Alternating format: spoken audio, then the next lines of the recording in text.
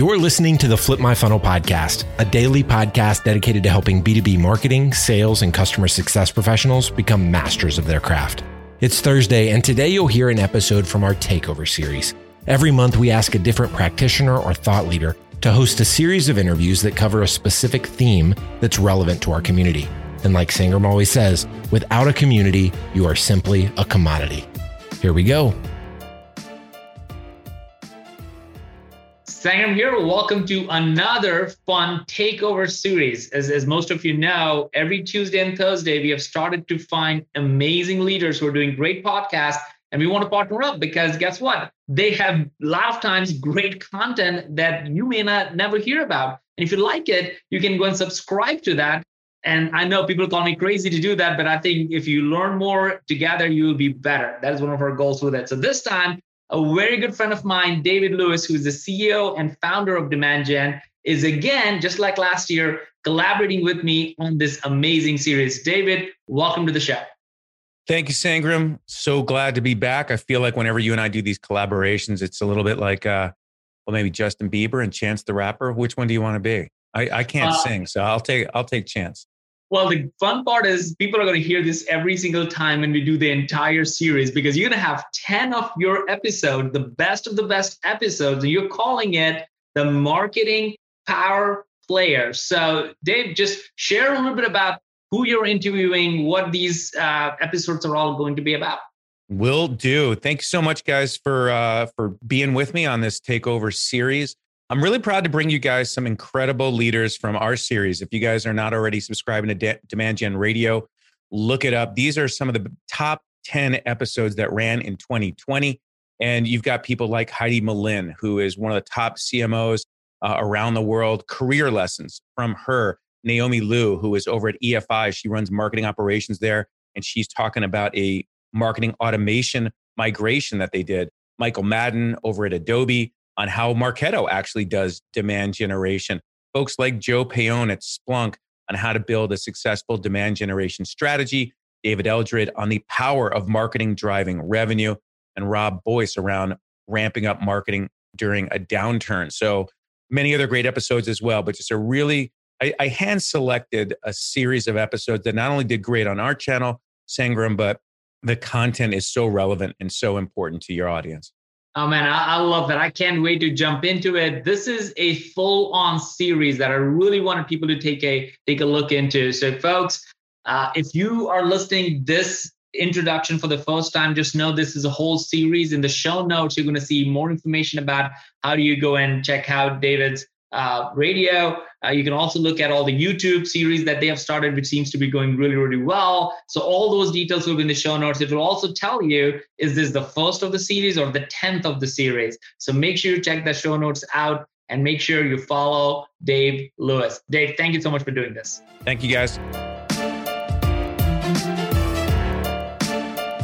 All right. Welcome to another episode of Demand Gen Radio. Thanks for joining, everybody. And thanks for tuning in. Today on the program, I am joined by Brian Kanapi. And Brian and I have known each other, it feels like about 5 years now.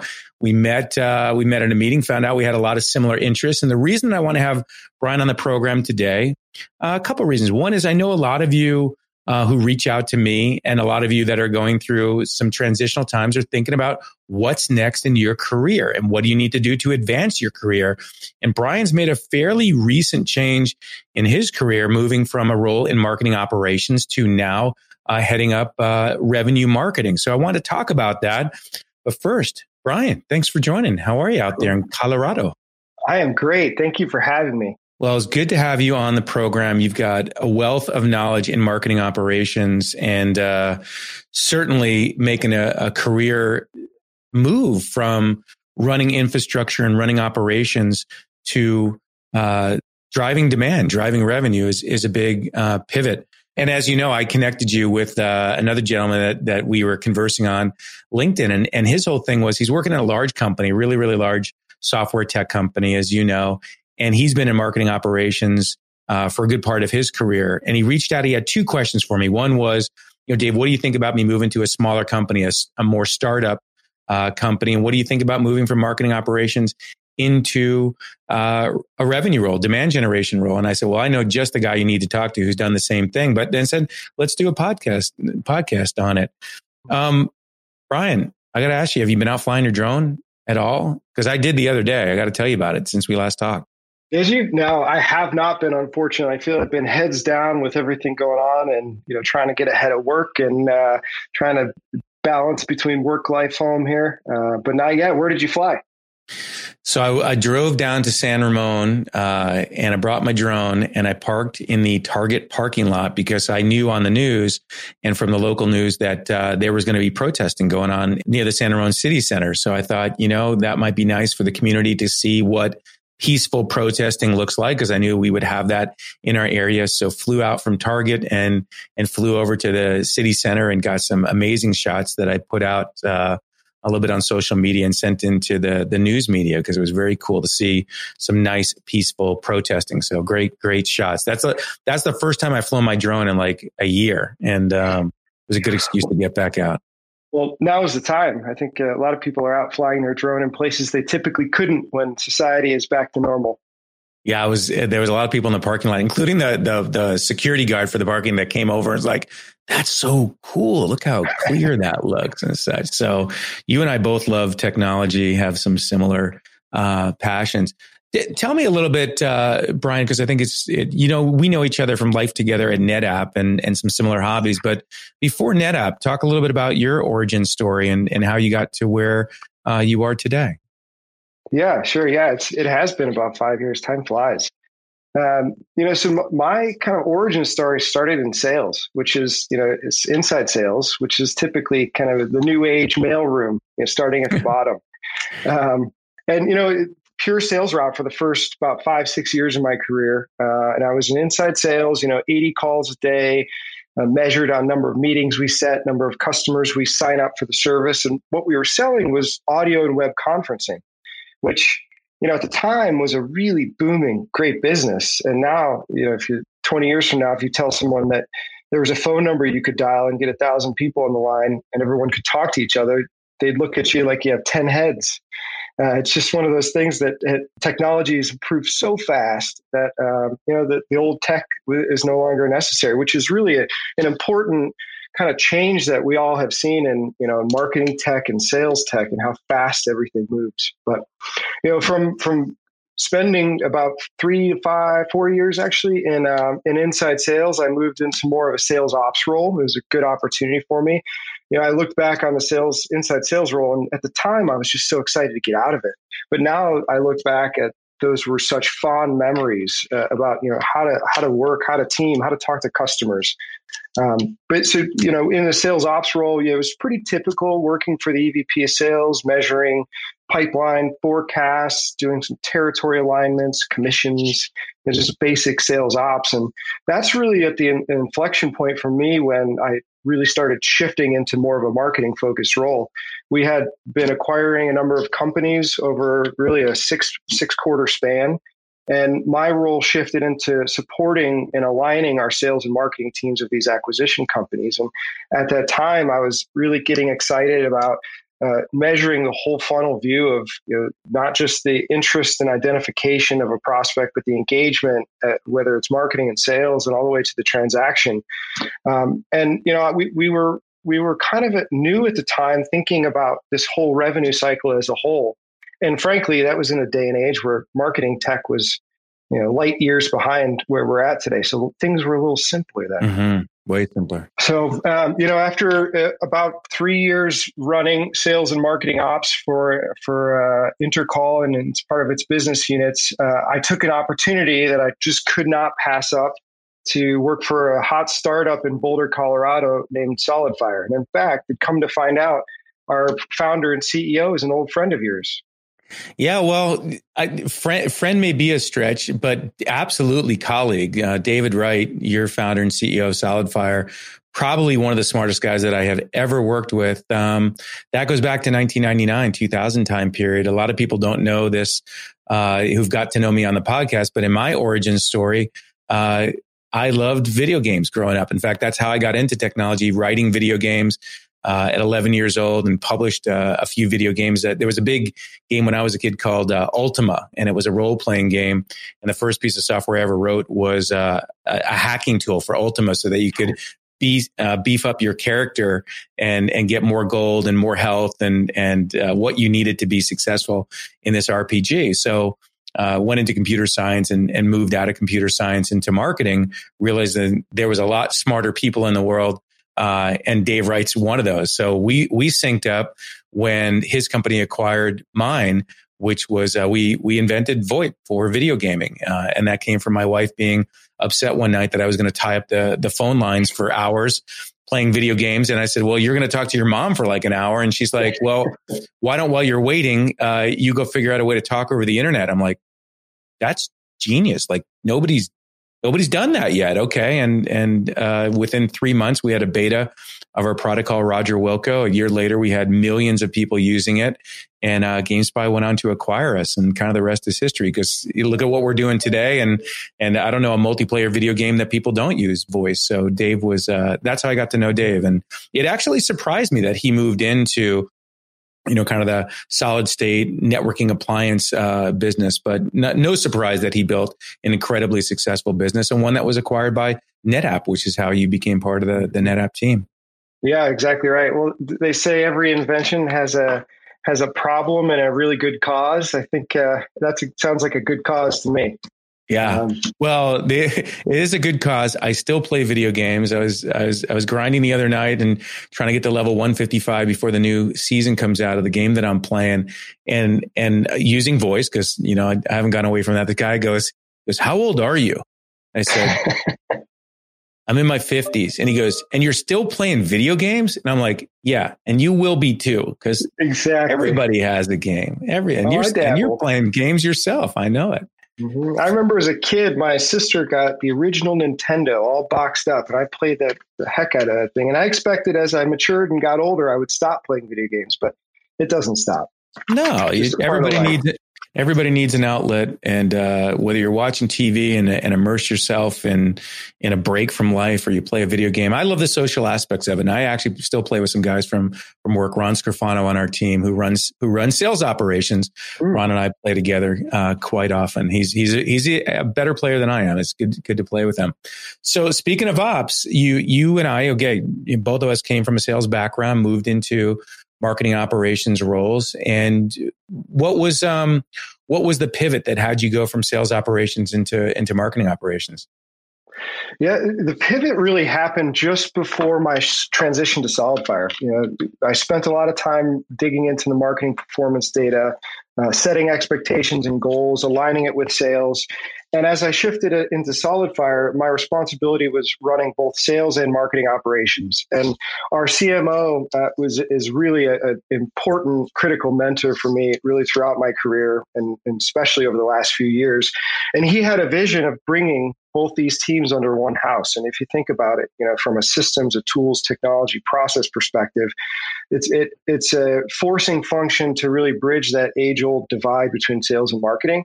Yeah. And create a really cohesive message back out to the teams. And it's as a startup, you don't really have, so to speak, corporate functions, but there was an old Harvard Business Review article that said that 10% of its respondents said that its corporate functions, such as IT, marketing, and sales, actually were effective.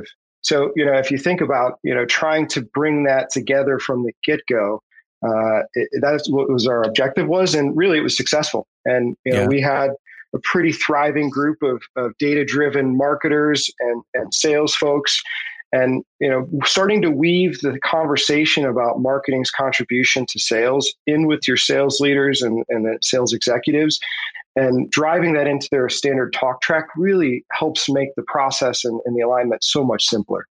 Yeah, you bring up a good point around sales ops and marketing ops and the blend.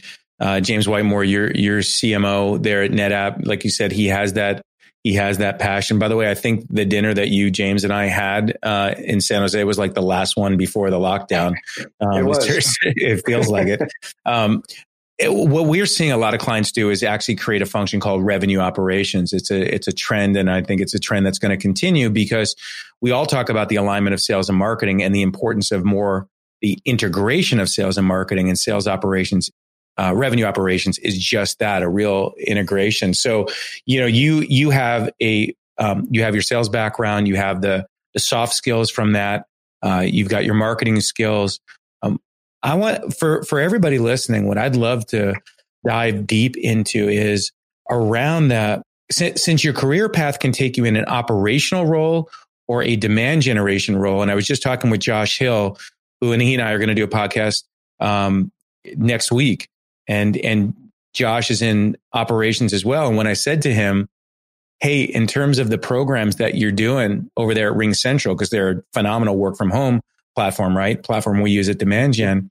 We were talking about whether marketing operations is even keeping tune to what campaigns and programs are even being run. I mean, from like a content and programmers perspective, because many operations group, it's all about the systems and the infrastructure. So for everybody listening, what I'd love Brian to unveil for you, because I know he's got it, is what are those skills and expertise if you want to go down the operations track? And then for someone like Brian, who's just now gone back into revenue marketing, how does he leverage that background and that expertise into his role there? So let's start off with, what you learned and experienced in operations and what you think of those skill sets and expertise that someone needs to succeed there, in case someone's not either considered that role or is in that role and wondering, are they at the top of their game? Yeah, those are all really good questions. And that question alone could be its own podcast. If I try to think of the top three skills that are required to be really effective in an operations type role, whether it's sales or marketing operations, I think the number one thing is staying focused. As an operations person, you are sort of in the engine room. We joke, we're kind of plumbers. No one really likes plumbers, and plumbers only get phone calls when things break. So as an ops person, really staying focused on the biggest opportunities that can make the biggest impact for your function or your company, and making sure you block out a lot of the noise. Prioritization is key. And if I look back in my career, a few things that I wish I would have known is everyone has the same amount of time in a day. And some people are much more effective at using that time than others. And Peter Drucker has a lot of insight around using time, but time and focus. A mentor of mine in the past had said, "What interests my boss fascinates me," and that's just a kind of a case in point. Typically, the executive staff has a really clear purview of where you're headed, where you're going, what's important.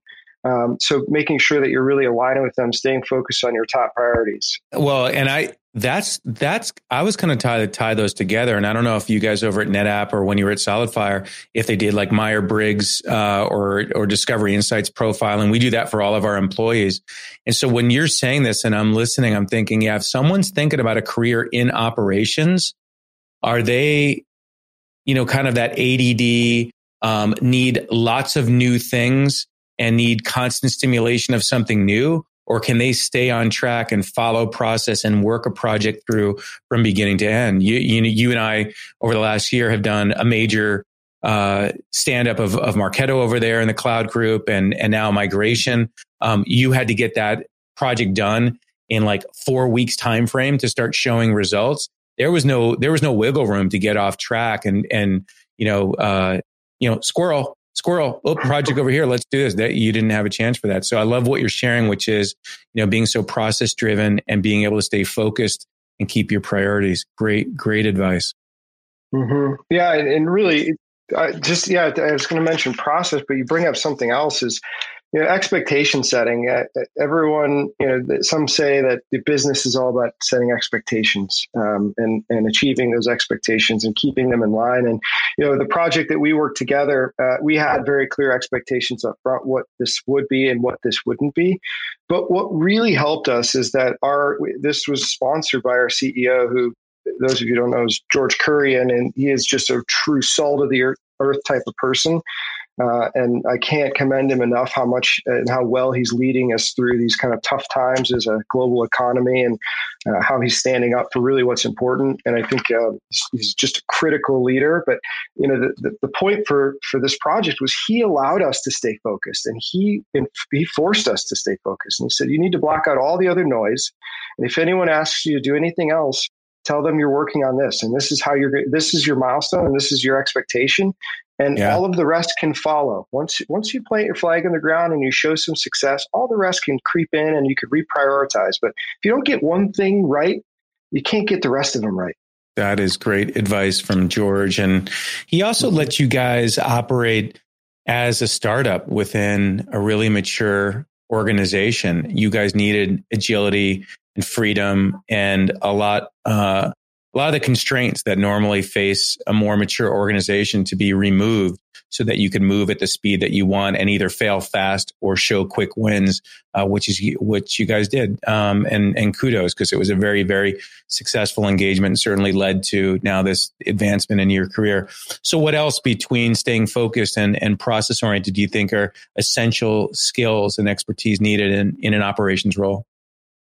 Yeah, I guess I could double click on that process because I think it is important. And I think in many cases, you talk to a marketer or salesperson about process and they cringe and they think bureaucracy and they think time and slowing everything down. But the reality is, process should be intended to do two things. It should be intended to eliminate variables in the data that you collect and create repeatable experiences that you can go accelerate. And if you don't have a process, anything that you go and try to achieve takes an incredible amount of brute force. And I'm not here saying that we are excellent in every process we run, and I am a process engineer in many cases, but I do know that there is a minimum element of process that everyone needs to stay aligned, to stay organized, and to move forward. And process, again, is not something that should be an inhibitor or a kind of a glass ceiling or a brick wall. It should be an enabler for good data, better decisions, and ultimately faster execution. Good advice. And so you got all this expertise, you crush it in operations, and then you decide, I'm going to make a move. And I don't know if it was a decision or it was, your mentors and coaches coming to you and say, hey, Brian, we like to put you any place we need success. You're now in a revenue marketing role. So tell me how that came to be. And I'm curious as a follow-up question, do you think it's a natural path? Do you think that there's an operations career path for people and a different path, which is in demand generation and revenue marketing? Because you are flip-flopping. You were in sales, which is revenue generation. You then went into operations, and now you're moving back on the marketing side. So more the Air Force of demand generation than the soldier, the Army side of it. Mm-hmm. What do you think? Yeah, why revenue? That's a good analogy. It was, to me, it was my plan all along, frankly. I in college, I went and my degree was in interpersonal communications with a minor in marketing. And my passion was really learning the buying process. And I took a lot of psychology and sociology classes.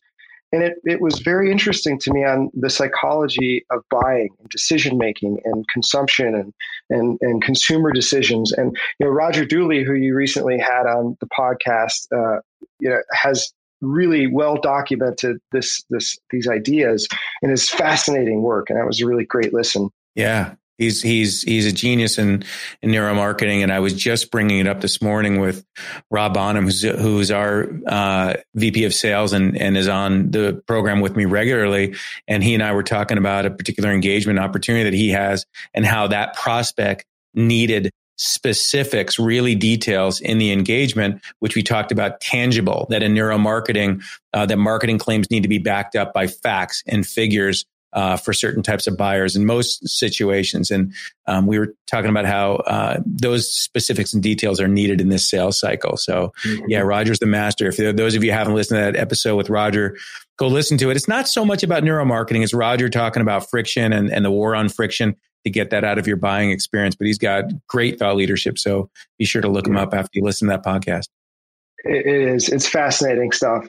And, for me, I was in college, just had graduated college during very relational time during the crisis in 2006 with the subprime mortgages, and a lot of my peers didn't have jobs and everyone was going back to grad school. And I always said if I was going to go to grad school, it would be around some of the ideas that Roger had presented. So, for me, again, it was really in my roots that I wanted to be in sales. I thought I was going to be a bag carrying, briefcase carrying salesperson in my career.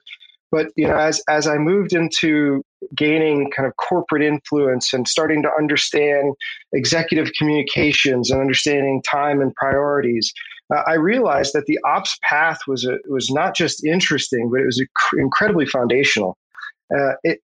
In ops, you learn about how to use data, how to make decisions, how to have a process, how to communicate, and all of those things. No matter where you go, whether it's a revenue marketing role where we're responsible for all facets of demand generation and enablement of your sales teams, or it's more of a direct seller role. The skills that you learn in ops can absolutely impact you in such a great way. So I think it's again, similar to the way inside sales is a really great stepping stone, teaching the foundations, operations, sales, and marketing, I feel are the very same.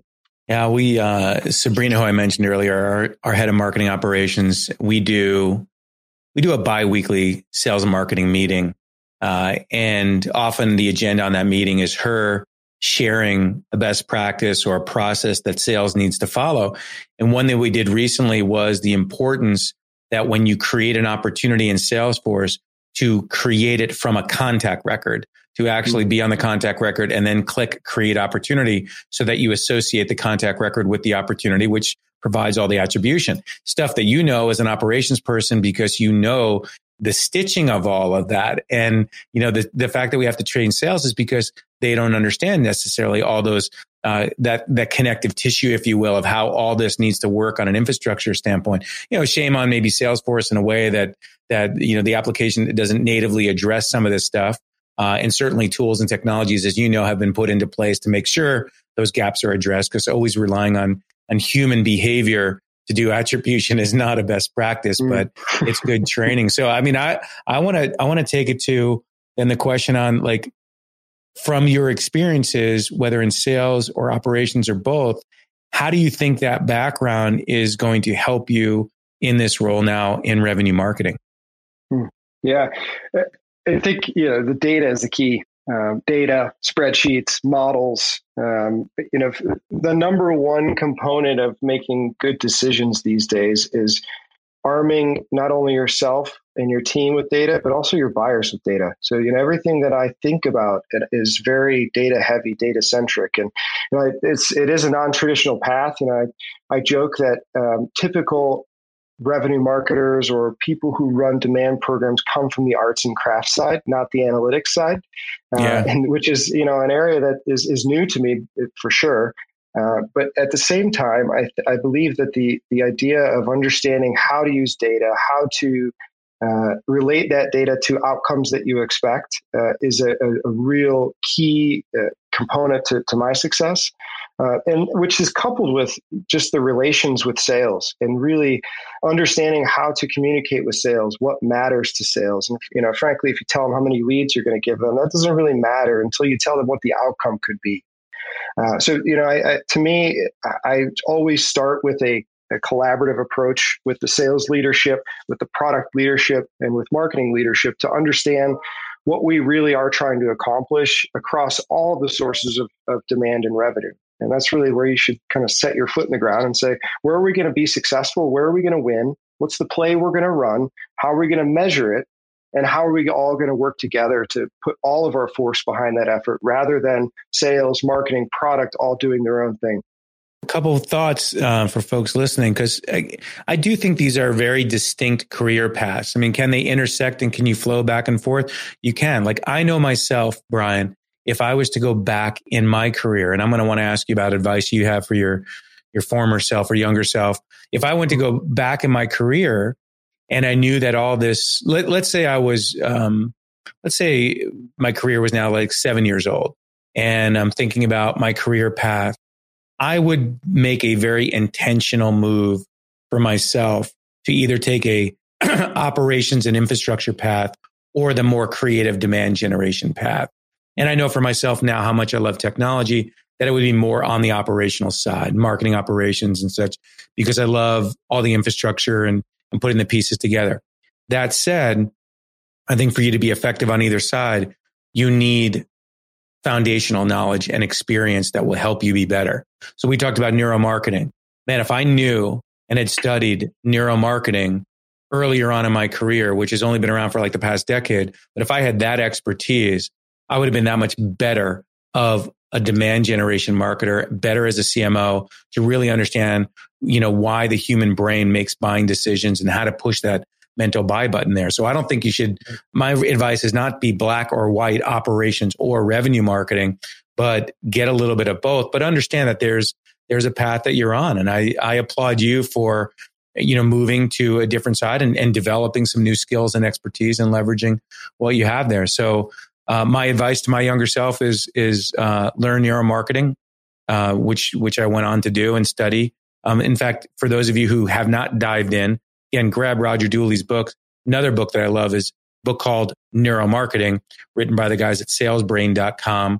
The book cover looks like a Target ad, like the concentric Target red circles. So grab that one if you don't have it. If you're in demand generation, creative marketing, you have to read that book.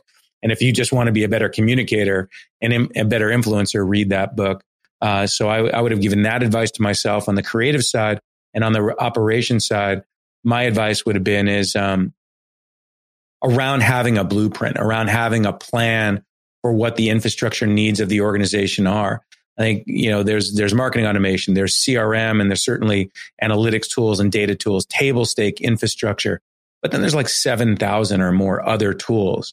And it's so easy to do the squirrel, to find a shiny new toy and go, oh, let's try this and let's try this, and to be more disciplined about it. So I would have given advice to myself that, kind of instead of random acts of MarTech, to be very structured in what the approach is. And I still see a lot of people just grabbing new MarTech tools because, hey, we got to do ABM, or now we got to do this and we got to do that. And really, what's the plan? As you said, what's the expectations and the needs of the organization before you just try a bunch of different things? Because before you know it, you're out of time. You're out of bandwidth. You can't manage all these tools and get everything done. So what about you? What would you give advice to others and to yourself in terms of lessons on your career path?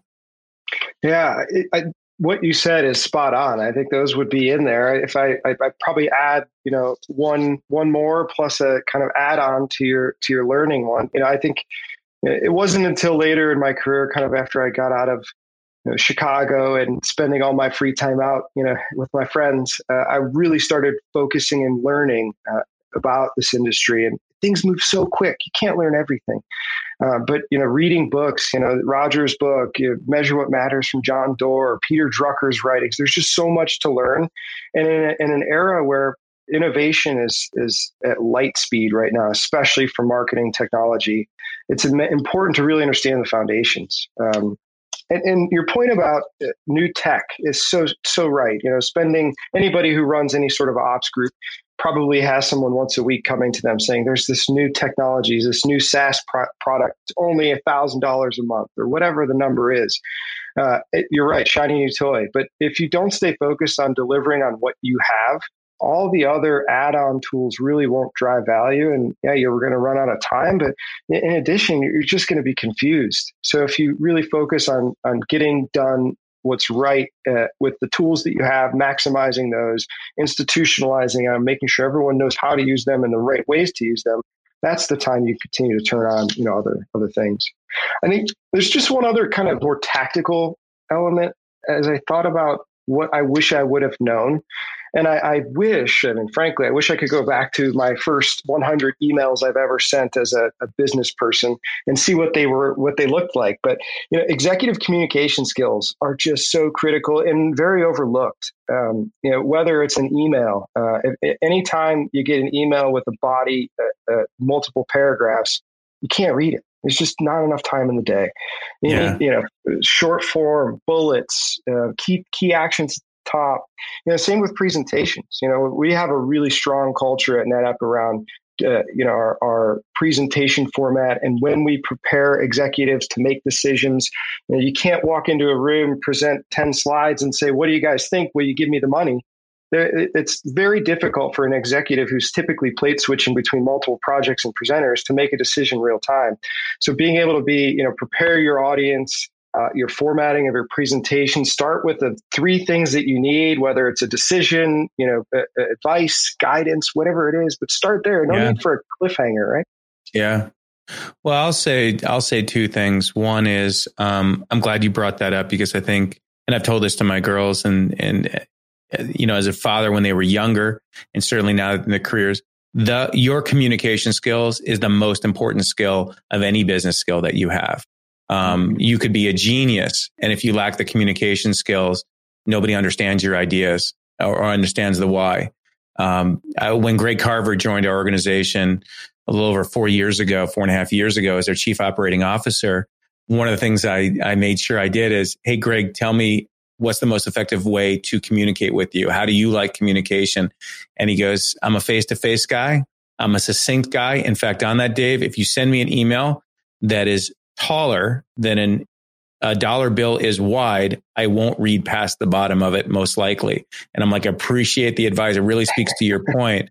And there are folks on my team who write big narrative emails, and I let them know, like, email is not a good form of communication for anything more than short, concise.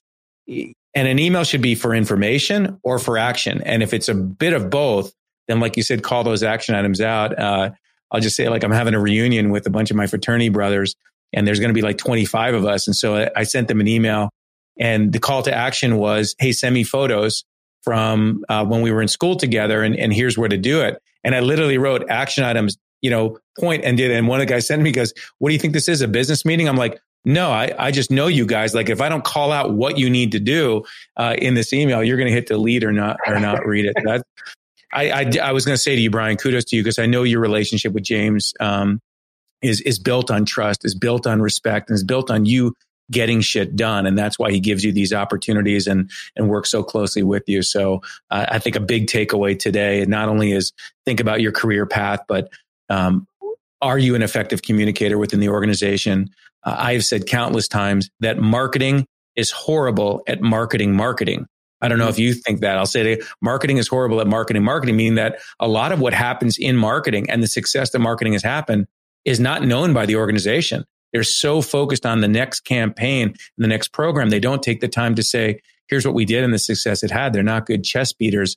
And I'm not saying that that's how you should show up, as beating your chest, but geez, let the organization know when you have an impact and what that impact is. And if you did something that didn't, it's okay to be vulnerable and say, this didn't work. Let's not repeat this. Because that may shut down some crazy ideas that come your way of stuff that doesn't work. You're exactly right, David. And mentors are such a critical component of success for all of us. And I had a mentor in the past who really was trying to coach me on communicating success. And we had a plan, and the plan was very simple. You don't need to boast, you don't need to brag, but on a certain set of cadence, share a story, an accomplishment with a broader set of people, and start to gain your awareness of yourself and what you're delivering, but also gain your confidence and skills around advocating for yourself and for your teams. So, to your point about marketing, it's critical. Marketing does a lot of really good stuff, but typically no one sees it. They just see the arts and crafts. Here's the mentoring that I give marketing organizations and certainly clients, and I'll share it with you. I don't think I've ever said this. When you communicate success, the hero is the organization, not you. The hero is my computer's chiming. The hero is the organization. Because if you're talking about the success the organization had and the impact to the organization, then you don't sound like a chest beater. You sound like a team player who is advancing the organization. So think about, you mentioned PowerPoint or whatever you're using to communicate success. There is a way. And if you need mentorship on it, ask for it. And if you did a successful program, go to your manager and say, hey, we just completed this campaign. It seemed like a great success, seemed like an opportunity to tell the organization the success the company has had around this program. Do you think we should highlight this and how maybe go about doing it? Learn those skills, because who doesn't want to be associated with success? That's the intrinsic thing. But really the motivation is to talk about the impact that you're having on the company, because people learn from it. They learn from what works and what doesn't. We will learn more from what doesn't and from what does very often. Well, Brian, thank you, man, for joining me and for the years of partnership and collaboration. It's been really fun to see you guys take on new, big, challenging initiatives in a very large, very mature organization and act so nimble as a startup. You have had a plan from the time that you got there. And from a career perspective, it seems like that plan is paying off for you. So I'm really, really proud of you. Great job. Thank you. Yeah, and I appreciate your partnership. It's been really fun over the last 5 years. Look forward to more of it. Yeah, absolutely. The team, as you know, the team's relationship with NetApp goes back a decade now, and so it's been a very interesting time for us to be changing our relationship with you and the initiatives that we're doing, and they really feel part of the NetApp culture and appreciate that. So thank you. Give my best to the team. I'll let you head into your weekend. For Brian and I right now, it's Friday afternoon. And for all of you, if you're not getting out there and enjoying the sun or enjoying the moonlight, make sure you get out. It's really important to take time for your mental health. And I know for those of you that are out exercising, walking the dog, listening and tuning into Demand Gen Radio, kudos to you, because it is great. As Brian said earlier, always be learning, always developing your expertise. And we hope you are getting that here on Demand Gen Radio. We'll catch you on the next episode. Take care. You've been listening to the Flip My Funnel podcast. To make sure that you never miss an episode, subscribe to the show in your favorite podcast player. If you have an iPhone, we'd love for you to open the Apple Podcasts app and leave a review. Thank you so much for listening. Until next time.